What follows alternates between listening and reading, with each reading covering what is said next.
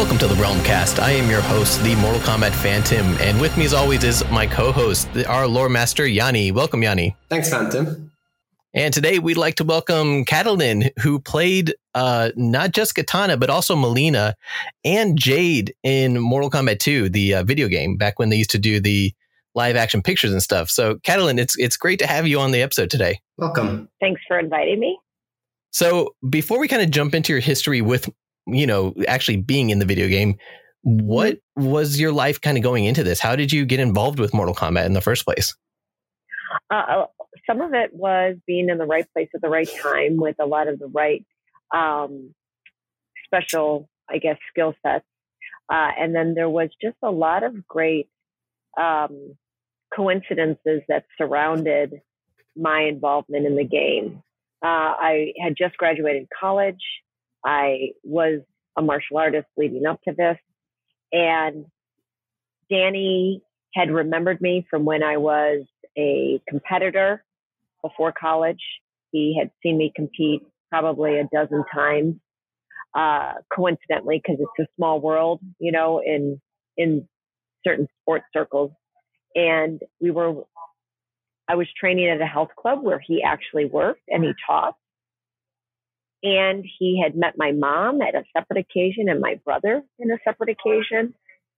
So there were all these things that kind of just led to me kind of meeting the guys and the guys meeting a female martial artist. They had decided after MK1 that they were going to go with a martial arts female to play the role of, this character that John Tobias had created, but didn't really know what she was going to be able to do. They knew what they wanted as a wish list. They didn't want to be restricted to what the character's capabilities and skills would be. They basically wanted someone female that kind of matched the same capabilities of like Ho Sung and Danny. And I had that background. Had you heard about Mortal Kombat before all of this, or was that your introduction? Well, I had heard about it because my brother was just so into the game. Mm-hmm. So one of my brothers was really, really into the game. So I heard about it through him. But certainly I knew arcade games. Was he the one who actually put you in touch, or was it Danny? Because I know that there's a story around... Oh, yeah? Uh-huh. So what's funny is my brother is a pretty social guy. And the truth is that Danny was a really outgoing, great guy. And he just would talk to everybody. And once my one brother found out that this guy, Danny, who worked at the club that he was a member at, because my brother, I think, played basketball there or something like that. And my mom worked out there, that Danny was in the game. And my brother was just, probably the first person in his fan club. And the proximity to Danny was very close, if that makes sense. Like Danny worked there. They went to the club a few times a week. Mortal Kombat was out. My brother played the game. And he said, "You should meet my sister. You really got to meet my sister." And Danny would be like, yeah, kid. Whatever. No, really, my sister's really a black belt. She's really this person who could do this. Yeah, kid. But then it just never clicked that this was this person that he was talking about, and that I was that person that he thought about, and that I was that person that was in the gym working out. And then all of a sudden there was a day, I think, that we all walked in together. Like I had just come home from college, and I think my mom was signing me up to be on the family membership, and like Danny was at the front desk. It was like one of those moments where it just kind of took a second. And that's why I say that certainly I was at the right place at the right time, but I also had the right abilities. And there were all these other coincidences. So then when Danny kind of like put it all together, John then came and met me, and then they explained it to me, and I was like, okay. And I had done enough modeling because my dad was a commercial photographer. So I wasn't like a model, but I was like, good enough for like when you need that extra person for something. So I was familiar with shooting. I had gymnastics as a background. So it was just like the right combination of skills. And I had just like gotten my black belt also in Taekwondo. So my kicks were pretty solid, on top of I had my black belt in karate. So, and I was already in another karate program. So there were just all these things, and I had been boxing and kickboxing in college. So it was just a good combination of everything all at one time. Let's talk a little bit more about your experience with martial arts, because you've been in it since like 1982. Is that right? I was 9, so 1980. Oh, really? So that's when you started. Gosh, and so you said you around this time you had a black belt in karate and taekwondo also. Yeah, by the time I was like 22, I had two black belts, I think. And then you've done other things too. I've heard like kung fu. Yes. So when I met the whole crew in the gang, we obviously all clicked. And then it just gave you when you're young and you're out of college, even though you're working, and then maybe I was going to graduate school, and I had just gotten hired. That's right. So I had just gotten hired at that time to be the kickboxing and boxing coach at the East Bank Club. That was like my first big job out of college. And I took that job as a way to keep training and practicing, but I was also starting graduate school. So when you're that age, you have nothing but time. You know what I mean? You could work a full day and then go back to the gym at 9 o'clock. And it was kind of funny because Ho-Sung loved to train at night. And once I was in school and once I was working, I didn't have as much time to train during the day. Or I had like this weird middle of the day time to train. You would go to school and then maybe you'd have nothing from like 1 to 3. And then you'd go to school and work again. And then you'd get home at like 8 o'clock. And I would go meet up actually with Ho-Sung most of the time. And Ho-Sung and I would train. And he actually was the one who taught me Kung Fu and Wushu. So that's when I started that. And then I got into jiu-jitsu, and that whole gang was like, what are you doing, jiu-jitsu? They were like really not into it at the time. They were just not big fans, because they were traditional martial artists, and I got it, but I was really into the combat stuff as well. And I was just one of these people that always thought like, why can't I do all of it? What's the big deal? Mm-hmm. So, yeah. So you went through Wushu? But Ho-Sung is really where I got most of my Kung Fu and Wushu training. Danny gave me a lot of foundation for sure. And then I got a lot of training later on, years later, from a woman who I believe actually I can't remember if Ho-Sung met her first or Ho-Young, his brother. Her name was Zhong Wei. She was the gold medalist from China on the Wushu team. She ended up coming and immigrating to America and then worked for Ho-Young at Ho-Young school. So I had like Danny, Ho-Sung, Ho-Young, and this woman over like a 4 or 5 year span teaching me Kung Fu and Wushu. Yeah, so it was pretty lucky. And it came actually very easy to me because I had the rest of the martial arts background. And I had the dance background, and I had the gymnastics. Those of our fans who, don't know the details of Mortal Kombat, Ho-Sung is actually the actor who played Liu Kang, and Danny being Daniel Pacina, who played Scorpion, Sub-Zero, and Johnny Cage in the series, just to clarify that. Yeah, and a couple others, but those are his main characters. I mean, you've mentioned what seems to be like Wushu, Jiu-Jitsu, karate, taekwondo, another type of karate, if I'm correct, kung fu. Yeah, I have a Japanese and an Okinawan karate black belt. Cool. Wow. That's awesome. Wow. The real life Kitana. Yeah. I mean, my first black belt took the longest, as it should, because I started as a child, and it should take that long. Mm-hmm. So then the second one was pretty fast. The second those were much faster.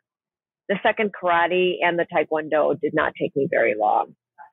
This is giving me such kind of 80s throwback vibes because Karate Kid studied Okinawan karate. And so it's cool to hear, about other people actually learning that particular technique. So that's cool.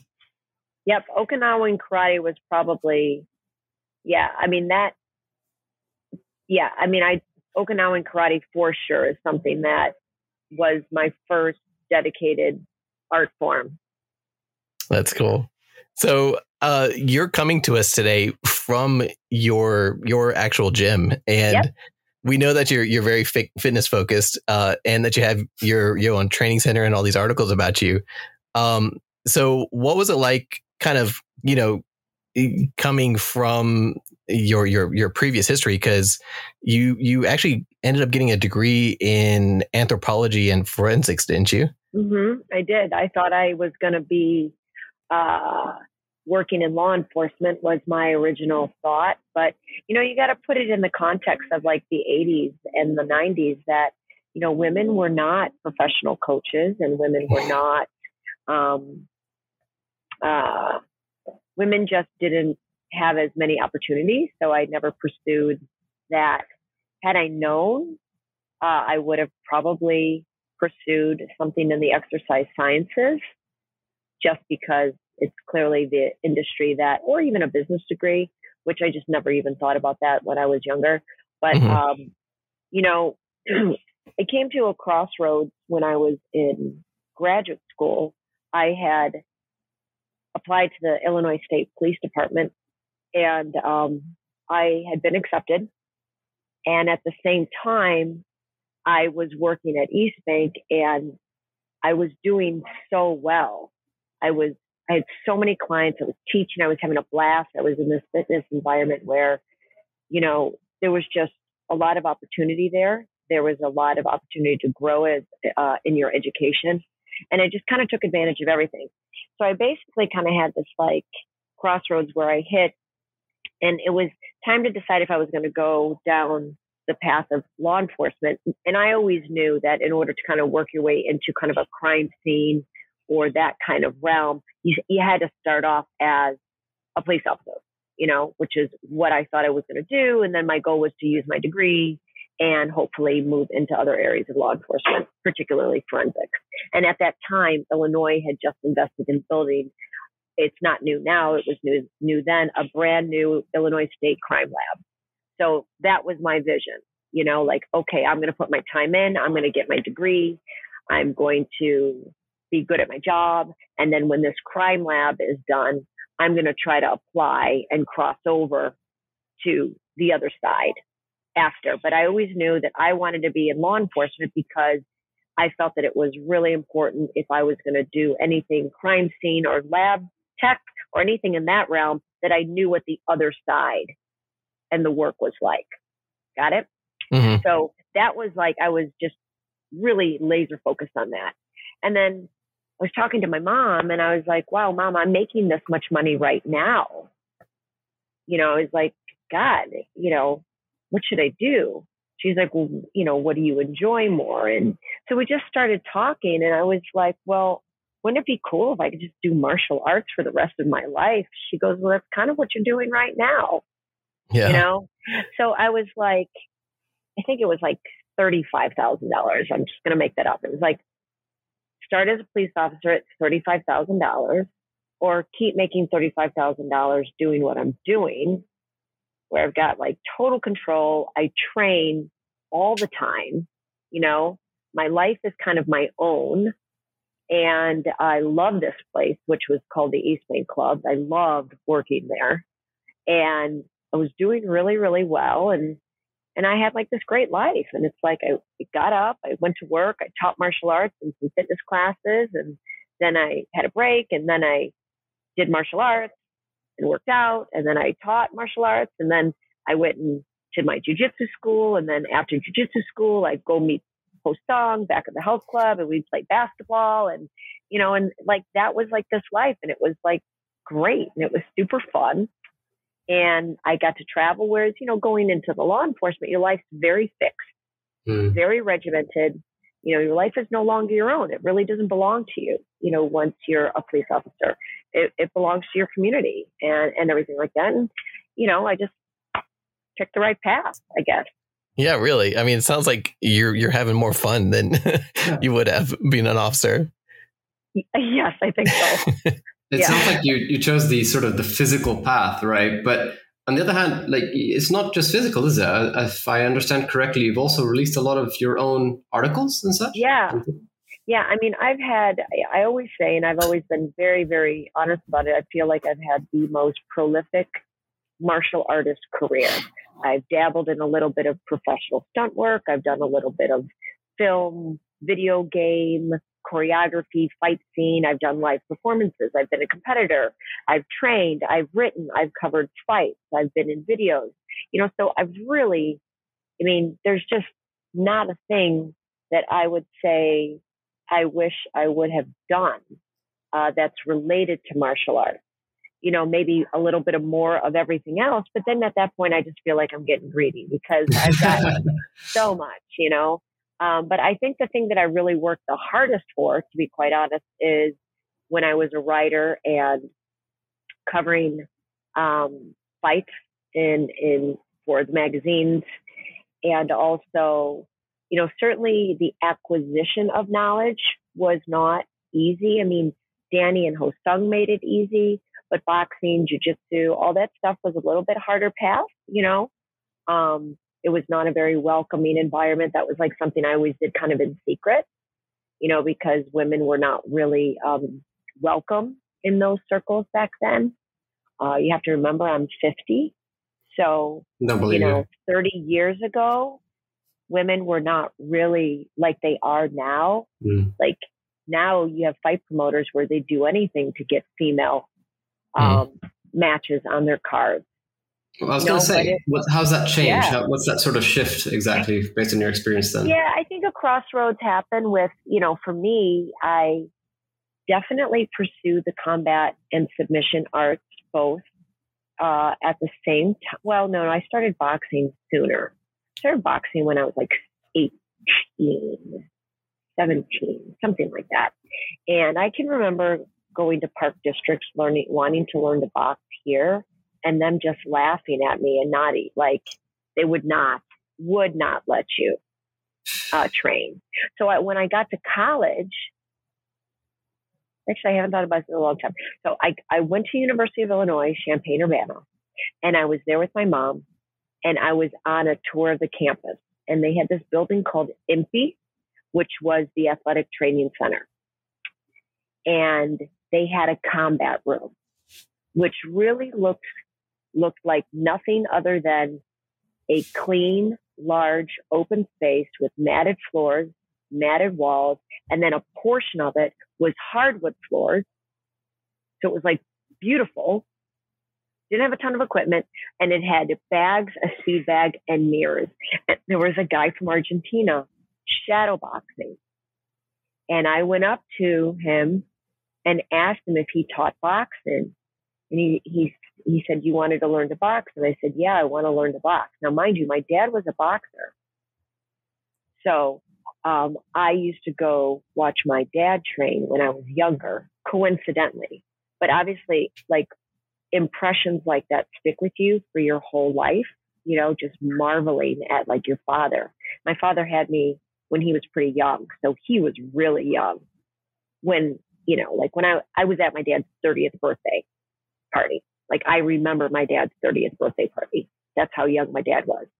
So this guy just like, I said, Mom, do you mind if I work out for a little bit? And he's like, what do you do? And I said, I do karate. And he was like, oh, show me. And at the time I was a forms competitor. So I like showed him my forms. And he's like, okay, well, and we just started talking, and he started teaching me to box. And that was that. And it was over.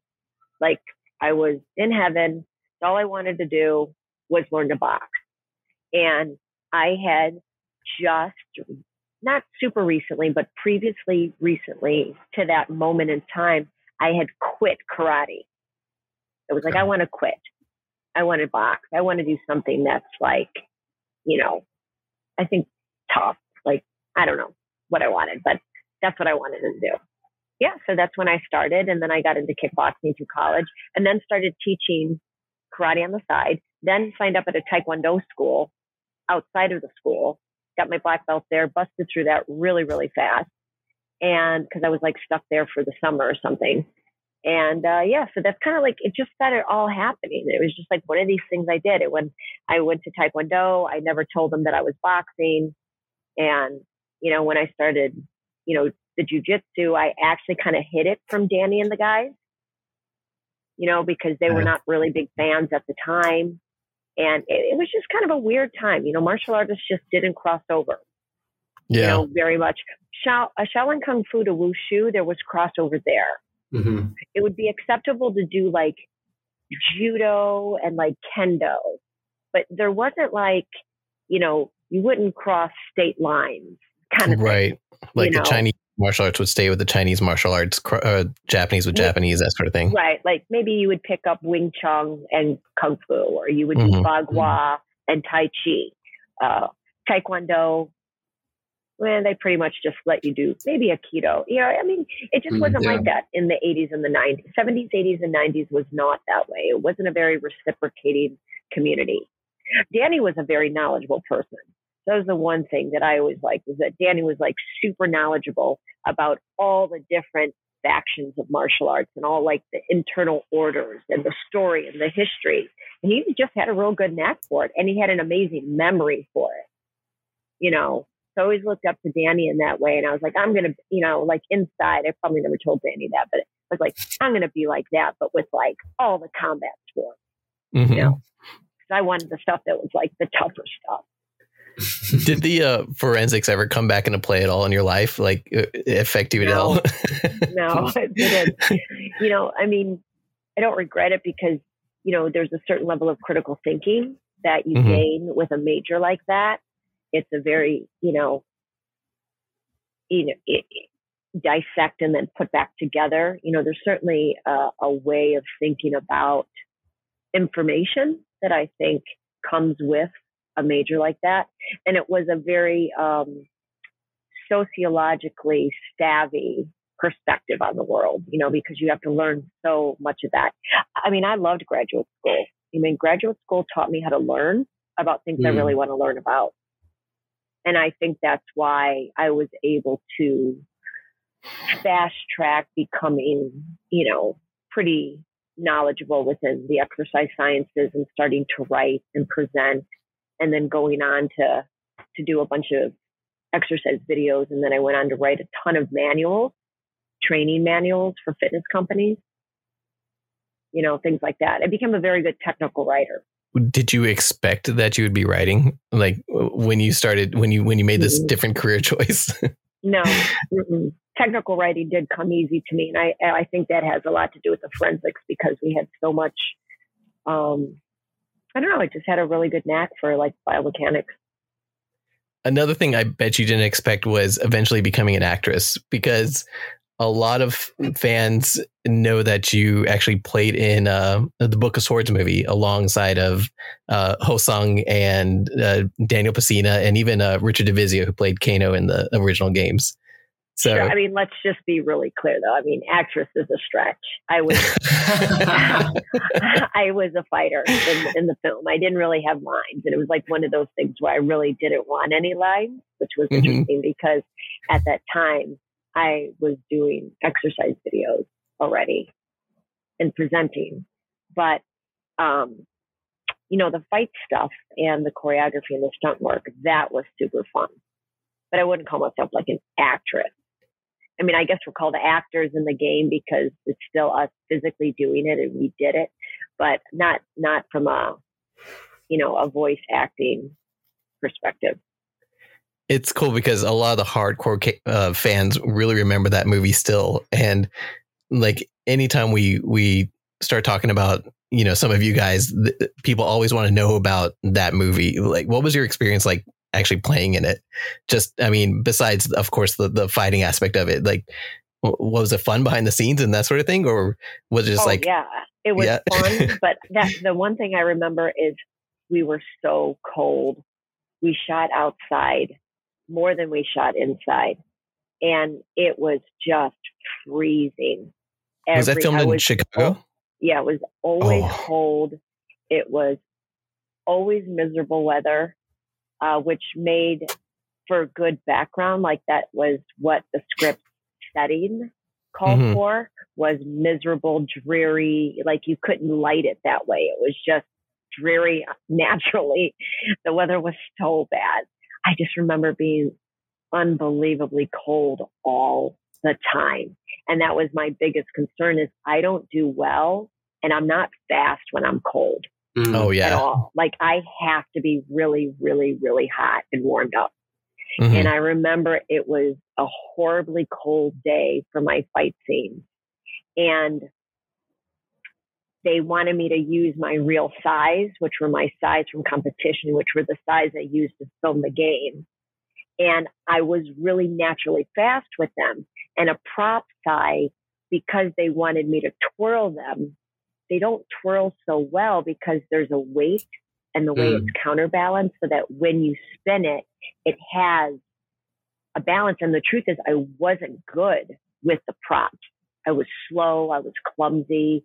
I couldn't figure out how to do anything other than like stab, block, move. I couldn't do anything fun, fast, and fancy. And the sides were so cold because it was freezing outside. So yeah, it was all fun. It's certainly stuff that, you know, when you're young, once again, you have the energy. But I ended up spending more time producing on that film, more that like back of the house logistics. And, you know, even for like Hosung, you know, where I had more fun is for all the fight scenes and all the acting things he had to do, I was his training partner. That was fun. Yeah. Because there's no pressure, right? So here I am, I get to practice and go through things he's going to do for a film and audition for that movie when he was in that show, Masters on Fox. I was on the other side, but no consequences for doing anything wrong. So it's like I just got all the training out of it. And that I think really made me very good and very diverse. Yet I didn't have to be in the limelight at all, which I thought was really kind of the best of everything. Before we move into we're going into more detail on the actual Mortal Kombat game itself and your experience with it. You were also involved in another game alongside Hosang. Yeah, Atari. Yeah, was it Thea Realm Fighter? I don't know how to say it. Thea Realm Fighters. Yeah, it was called Thea Realm Fighters. It was a game that actually Hosang, I believe, was not the executive producer, but it was his game concept and a couple other people.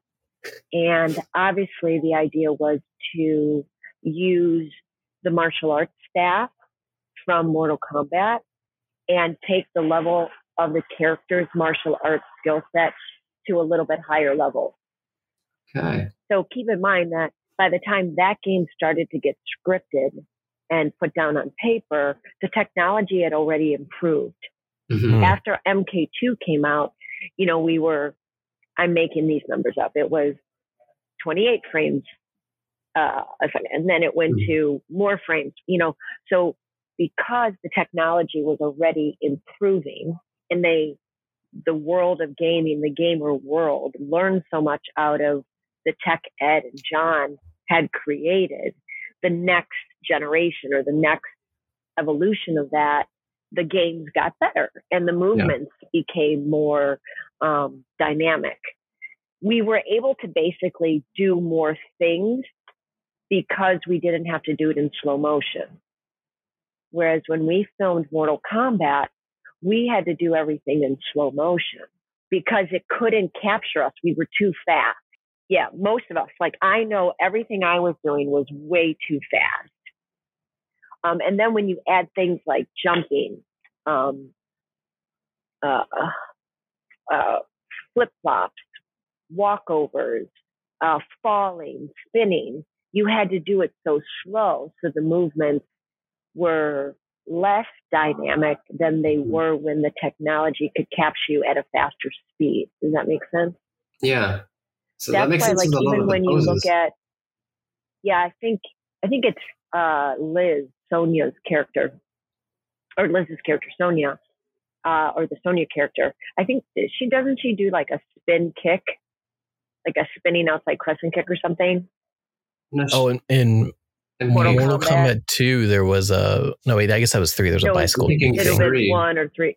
Well, you can see on some of the spin kicks that they're not as nice looking as some of the just straight up kicks, because you would have to spin and then kick as opposed to like capture the kick coming out as you're spinning. Does that make sense? Okay, yes. Yeah. It would be like you would twirl. So it would be like twirl around and then kick. You know what I mean? As opposed to twirl and kick. You know, yeah. But there were some things that we could do with the Atari tech that was just a little bit cooler. And obviously we learned so much through the first 2 games, especially Danny and Hosung, because they were in both. And they had such a big part. Danny had such a big role in everything that happened on the choreography side in leading the rest of us. That when we got to Theo Realm Fighters, we were able to do just a lot. And you have so many more ideas. You learn from experience, and then it gets better. So with Theo Realm Fighters, I think I was like 3 characters or something. You know, it was like a military character. I was some princess of some kind. And then I was going to be some sort of evil, rotten character, you know. But that game, they made me do the princess in heels. Oh. They didn't want to add it. How was that? It was fine. Yeah, you didn't have any problems with it? No, I mean, certainly it changes what you could do, but I could do still things like a back walkover, a front kick, a side kick, a round kick, punches, kicks, blocks. The jumping stuff was the harder stuff. So what you're saying is fighting in heels is not impossible. It's not impossible, but I wouldn't recommend it. But it was fine. Yeah. Take that unrealistic Mortal Kombat. No. Yeah. But so what ended up happening to this game? Did it just didn't make it into production? I think Atari folded, right? Didn't Atari? Oh, yeah, that's right. It was supposed to be the game that brought them out of their perils, that they were going to release this on the Jaguar system, from what I remember. They launched it at, God, what was the name of that show? Whatever was like the big electronic show, like E3 or something like that? E3, yeah, exactly. Okay. Yeah, we launched it there, and I think there's footage online you can find from the show. Oh, wow. Cool. Yeah, actually, I think I just posted something recently about it on maybe my Instagram. I can't remember, but in any case, we launched it at the show, the Jaguar platform, and yeah, there's actually something. It's on, I think, my Instagram. I found it recently. It is online. We were at the show, and I found somebody else filming us. It wasn't us. It was someone else filming us behind the stage, practicing our fight scene before we were going to go on stage and do a fight scene. That's cool. That's really cool, yeah. Wow. And we all looked like 12 years old. It was like me, Philip, and Danny were there, I think. Yeah. Me, Philip, and Danny. That must have been so cool to actually go back and say, I'm going to have to find this clip at some point then. But you also had, I think, really finishers. Old. Say again? You also had some finishers, I think, based on what I've read. Was that sort of like inspired from what your experience on in Mortal Kombat as well? Oh, I mean, without a doubt, they reproduced the best things about Mortal Kombat. I mean, I'm not putting anybody down that was on that project, but it wasn't like a new, unique concept. It was, let's take something we've done and let's do the martial arts better.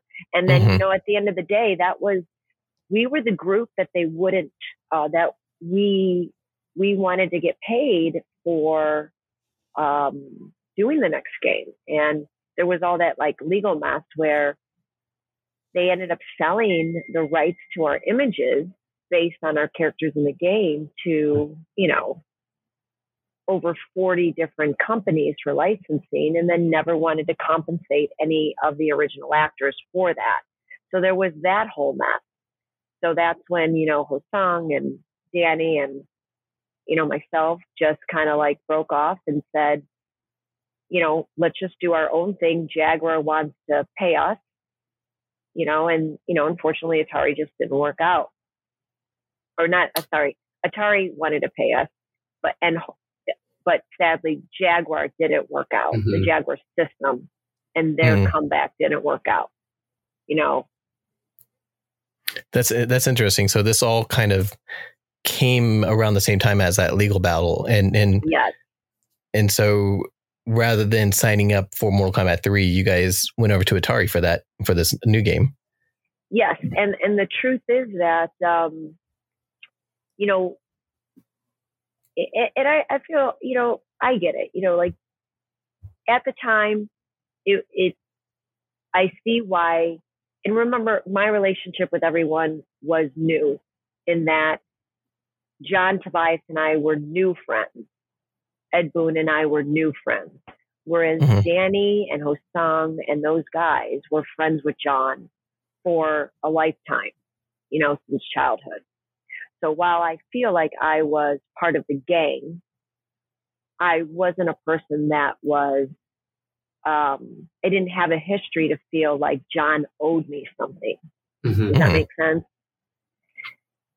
Danny, on the other hand, really, really helped John with the creation of this game, and was a sounding board. And even though John was the mastermind, for sure, Danny was the one in the closet filming all the stuff, using his camcorder, using his dad's equipment, curating who should do what and what character would do this. And this style of a martial artist does these kinds of moves. And he was the one that, knew all that stuff, and so forth. He was the energy. He was the one that was on set with us, kind of explaining to us what we needed to do.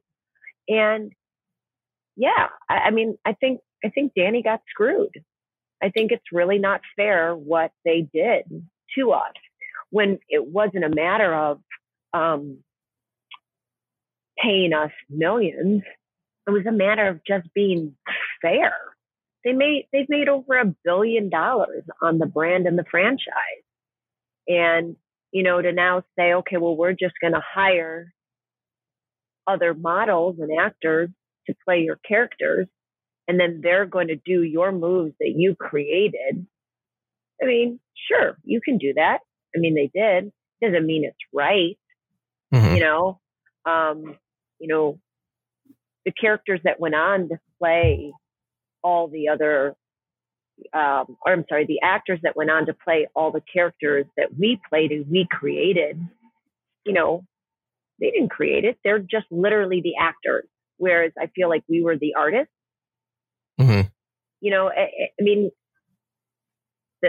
The semantics of what we're called.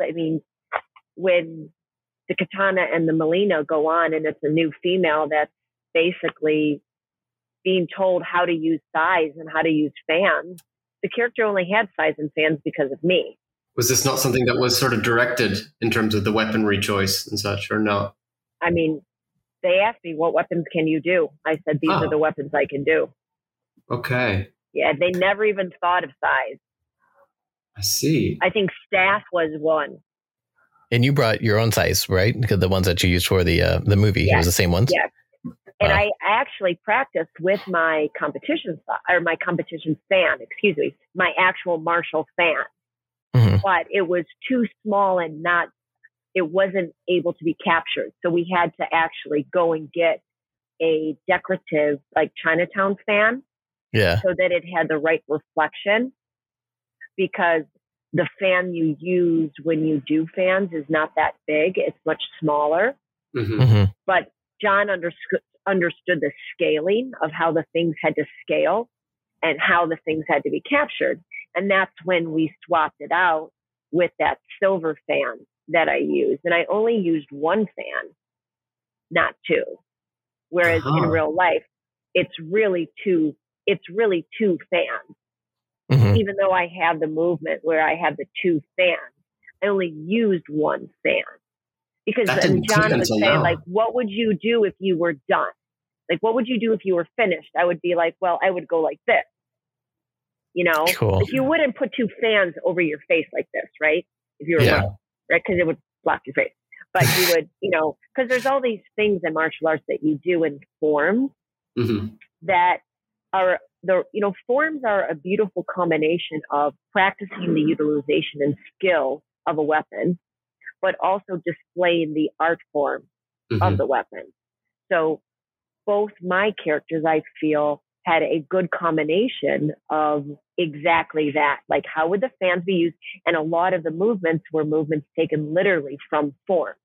Like, well, how would you hold your fan if you were throwing a kick in your form? You know, how would you hold your size if you were striking in your form? Does that make sense? Like, John didn't know that. Ed didn't know that. I knew that because I had spent, years doing it. So that's how it became, the movements that were in the game. And, no criticism of the girls that went on to play the characters later. At the end of the day, they didn't know how to do that. Someone told them what to do. So, Danny loves those stories that are just absolutely the ones that are the authentic creation of the movements, because while John is brilliant and Ed, they deserve all the credit in the world for the creation of the game. I think that, Bally's, Midway, and John and Ed, they can try to downplay the involvement of the creation of the characters as much as they want, but the fans know that it's the movements and the style and the way we all move differently, yet all work together, that really define who the characters are, and everyone else is just trying to take our place. Yeah, they're just impersonating it, and that's okay, right? Because that's the way a brand goes, right? Just like there's people impersonating characters today, and that's fine. But, you're not going to go to the cast of the current Mortal Kombat movie actors and give them credit for the moves, but they deserve all the credit in the world for doing a great job, which is their job. Their job is to be an actor, which is to impersonate something that's an original. That's the way I look at it. It doesn't bother me that we're not in the movie. I'm not an actor. I don't want to be in the movie. Some of the guys from Mortal Kombat would have liked to have been in the movie. I couldn't care less about it. I would have liked to have gone on and continued playing Kitana and Mileena, but I wasn't going to do it at the expense of them just being able to make $1 million to my $50. That's literally what we got paid. You know what I mean? It was like, we got paid $50. They got paid $1 million. It was just so grossly unfair that they could have just been fair. Okay. And shame on them for not believing in the product that it was going to have the success that it did. Not a lot of, and even at the time when the whole lawsuit of Mortal Kombat 3 was happening, they had made millions and millions and millions and millions of dollars. It's not like they made $1 million. Classic cards, Hasbro toys, I forget which shoe companies, t-shirts. They made millions and millions and millions, not to mention everything that they sold for the overseas rights. It's a shame. It's a shame that they did that. And it is a shame that John got caught in the middle, because what was he going to do? Like, jeopardize his job and his opportunities to stand up for us? I don't know if it would have been nice if he did. I don't know if that's really realistic to put that on a 25, 26-year-old guy who, it wasn't his work. It was, when you work for a company, what you create is owned by the company. So I understand why the guys were just deeply wounded over the situation based on their history at the time. But I 100% understand why John had his hands tied. So really shame on the company for doing what they did. Certainly us not being involved didn't hurt the franchise, because look at where they are today. So, in their mind, they probably look back and said, yep, we did the right thing, because look at how much money we've made. Well, what's the relationship like now? Like, have you actually been in touch at all since this lawsuit's taken place, or is that just sort of the end of it now? I have no bad feelings, no negative sentiments about Ed or John whatsoever, or Ed Vogel, none whatsoever. Danny, once again, has always been our ringleader. He's the one that keeps in touch, knows where everybody's at. And I think it's wonderful. You know, he's what we were joking this weekend. He's our Iron Man, you know, that keeps the Avengers together until he doesn't, I guess. Sorry, Danny. I'm not saying you're going to have an end, but you know what I'm saying. He's just always been the guy that has, you know, kept us together and pulled us all and reeled us all back in. You know, he's the glue. Okay. As far as I'm concerned. I'm curious about, I mean, it depends how much I can sort of ask on this topic. I am just curious because I understand that the lawsuit was regarding the royalties. And as you said, you were expecting sort of fairness rather than like what they did wasn't wrong, but it was wrong at the same time. So does that sort of mean, like, in terms of, was there a contract signed, or was it more that you were just getting paid for your portrayal? Were you getting paid royalties? Yeah, so we signed a simple photography release form. We didn't sign a contract. So they used like one of those standard photo release forms. Like, you know, when you are in the background and they're going to take a photo of something where you release your rights to it. And unfortunately, you know, we were all extremely young and it's not like we had money, you know, I mean, it was just a real shitty thing. And it's just a shame. Because, you know, the funny thing is, if we had to do it all over again, we would. Yeah. I mean, I'm just being honest. I mean, I can't speak for everybody else. Yeah. I don't know if Hosung would. I don't know if Hosung would. It's interesting that you signed a photo release, which basically, you know, kind of gives the rights to your appearance. Yeah. But it doesn't necessarily give the rights to all the input that you guys had within the game. And you, I mean, you're in a way, were kind of creators in your own right with everything that happened. Yeah. I think that what would make us happy would be an acknowledgement that it was a true collaboration. Certain characters were authentic collaborations between John Tobias and the person who played the character, in addition to in addition to Danny. Does that make sense? Like my character was created for sure between me, John, and Danny. Johnny Cage was created between John and Danny. Shang Tsung was created between John and Philip and Danny. You see what I mean? Yeah. Danny was always in there. Hosung, I can't remember if Danny was there for Hosung's character. I think one, maybe not two.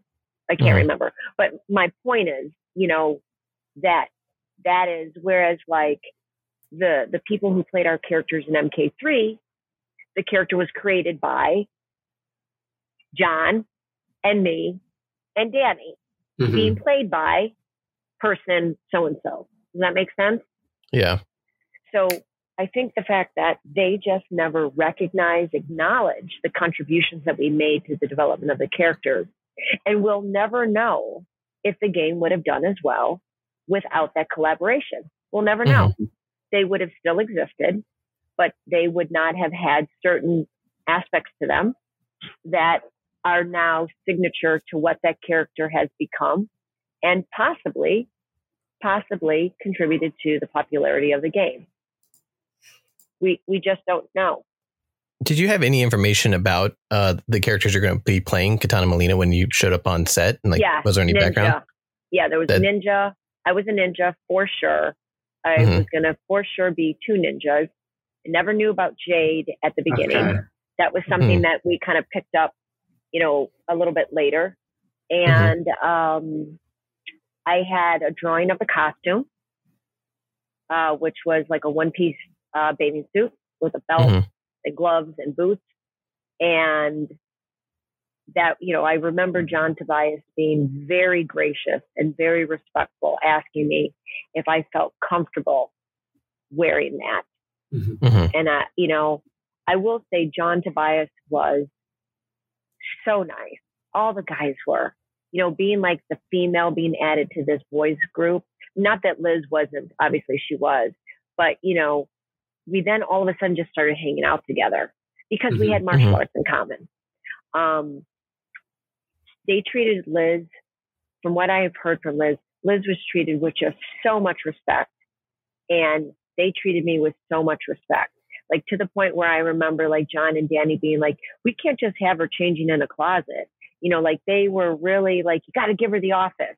Like they were really thoughtful to the fact that, there wasn't a changing room, whereas they would like be on set and just be taking their clothes off and like putting their costume. What about this and things like that? They didn't put me ever in situations like that.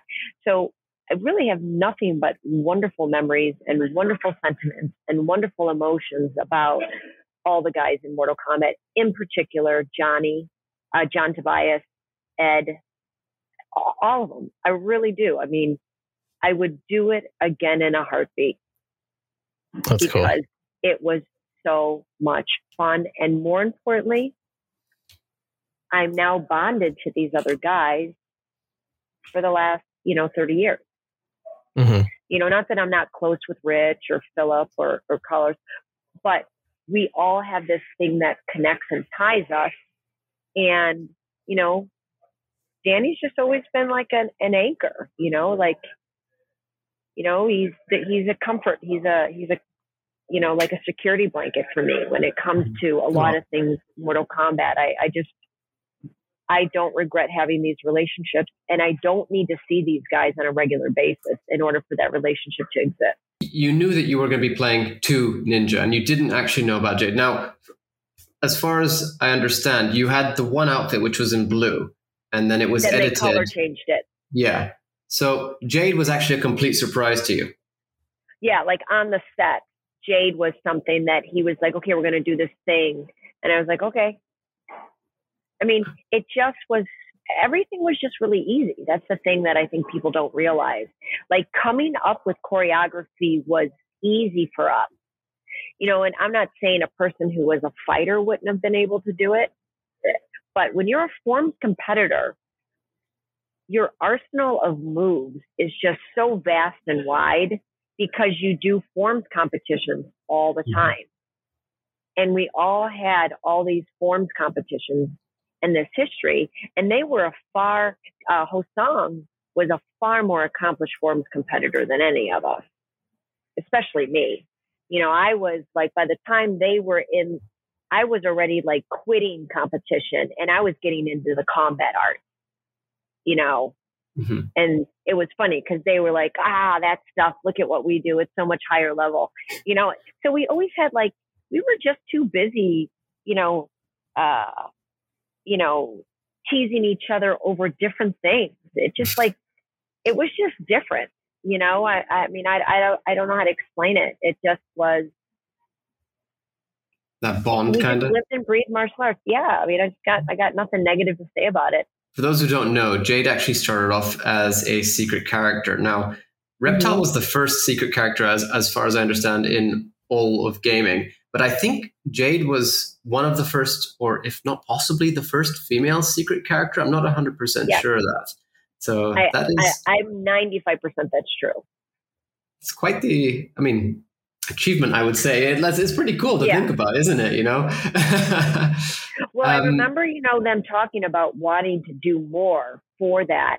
And then them saying, we don't have any more money for something. Okay. And, they won't pay for anything else. And, and it was never like something where I said, well, if you can't pay me, I can't come back. It was just like, they were moving and fast tracking. And then there was a ton of momentum, and John wanted to get the game out and wanted to make sure that it was, met the deadline. And, I can't remember all those details. They kind of come back to me in like little pieces, but John Tobias had a great vision. He knew what he needed to get done. He knew what this version was going to be. I think we were already talking about MK3 while he was wrapping up MK2. And then, it all fell apart for us. With Kitana's character, I mean, you've kind of made it your own, it seems, because you show up as at different conventions and stuff, appearing as the original Kitana. Do you have a stronger bond with that character than the others, do you think? I think it's funny. I should technically have a stronger bond with Melina because I was a much better size practitioner than I was a fan practitioner, for sure. I mean, I won trophies with the size. I never won trophies with, I never walked away with first places with the fans.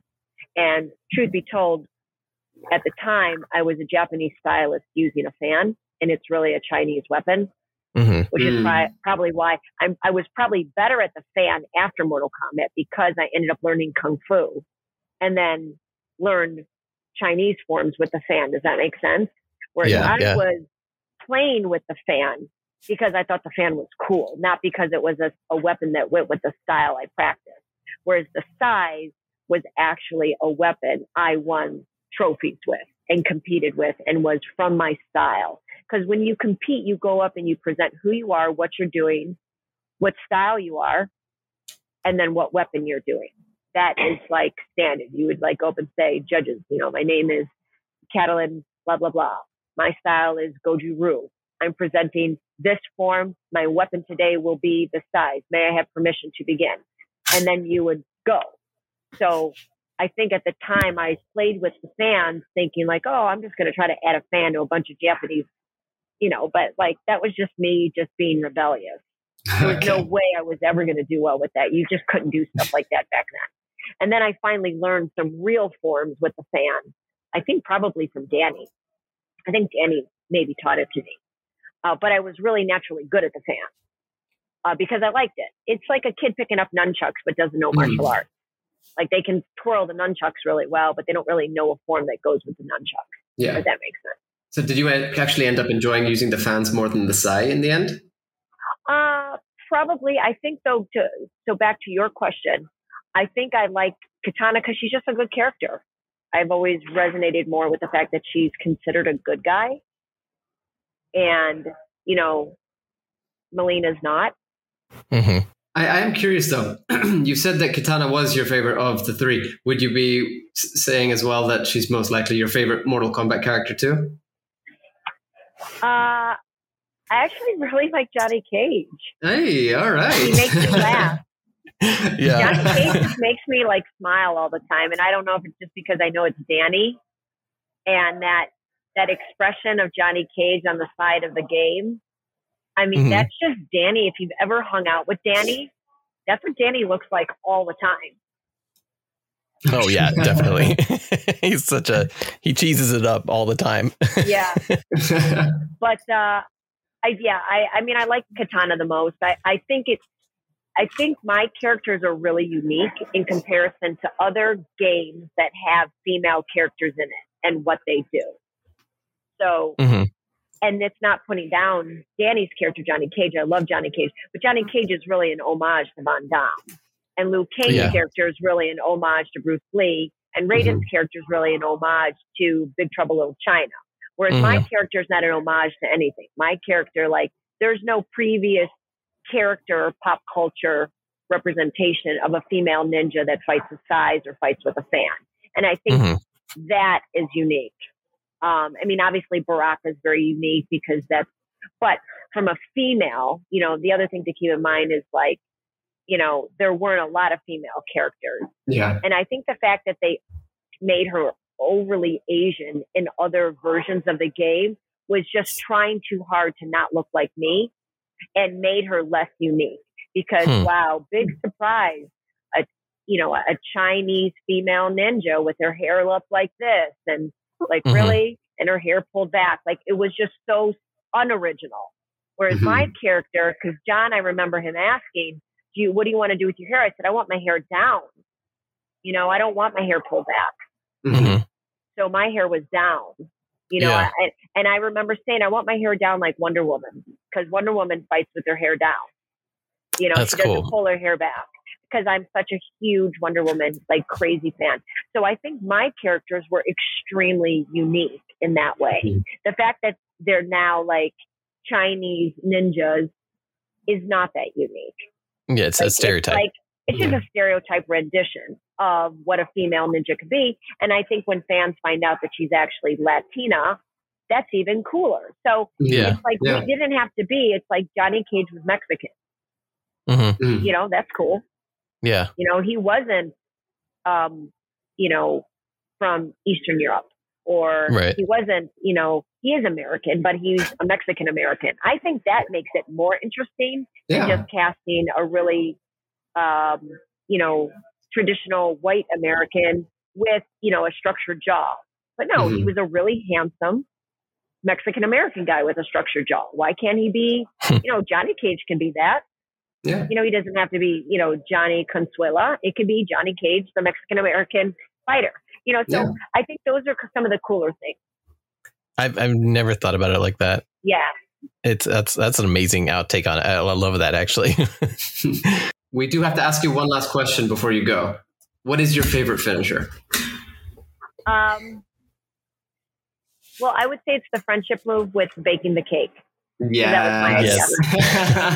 So that's one of my favorites, because they literally asked me, what would you do to your friend? And I said, bake him a cake. Is there anything you'd like to plug before we let you go?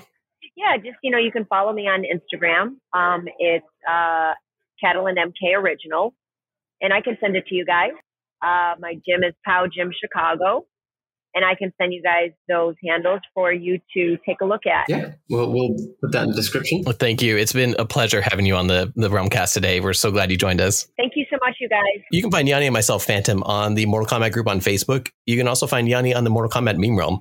Special thanks to Uppercut Editions, the team behind the fan-made Mortal Kombat Compendium, for their continued support. You can follow them at Uppercut LLC on Twitter and the Mortal Kombat Encyclopedia Project on Facebook. You can catch up on all episodes of the Realmcast on YouTube, Facebook, iTunes, and Spotify. Thank you.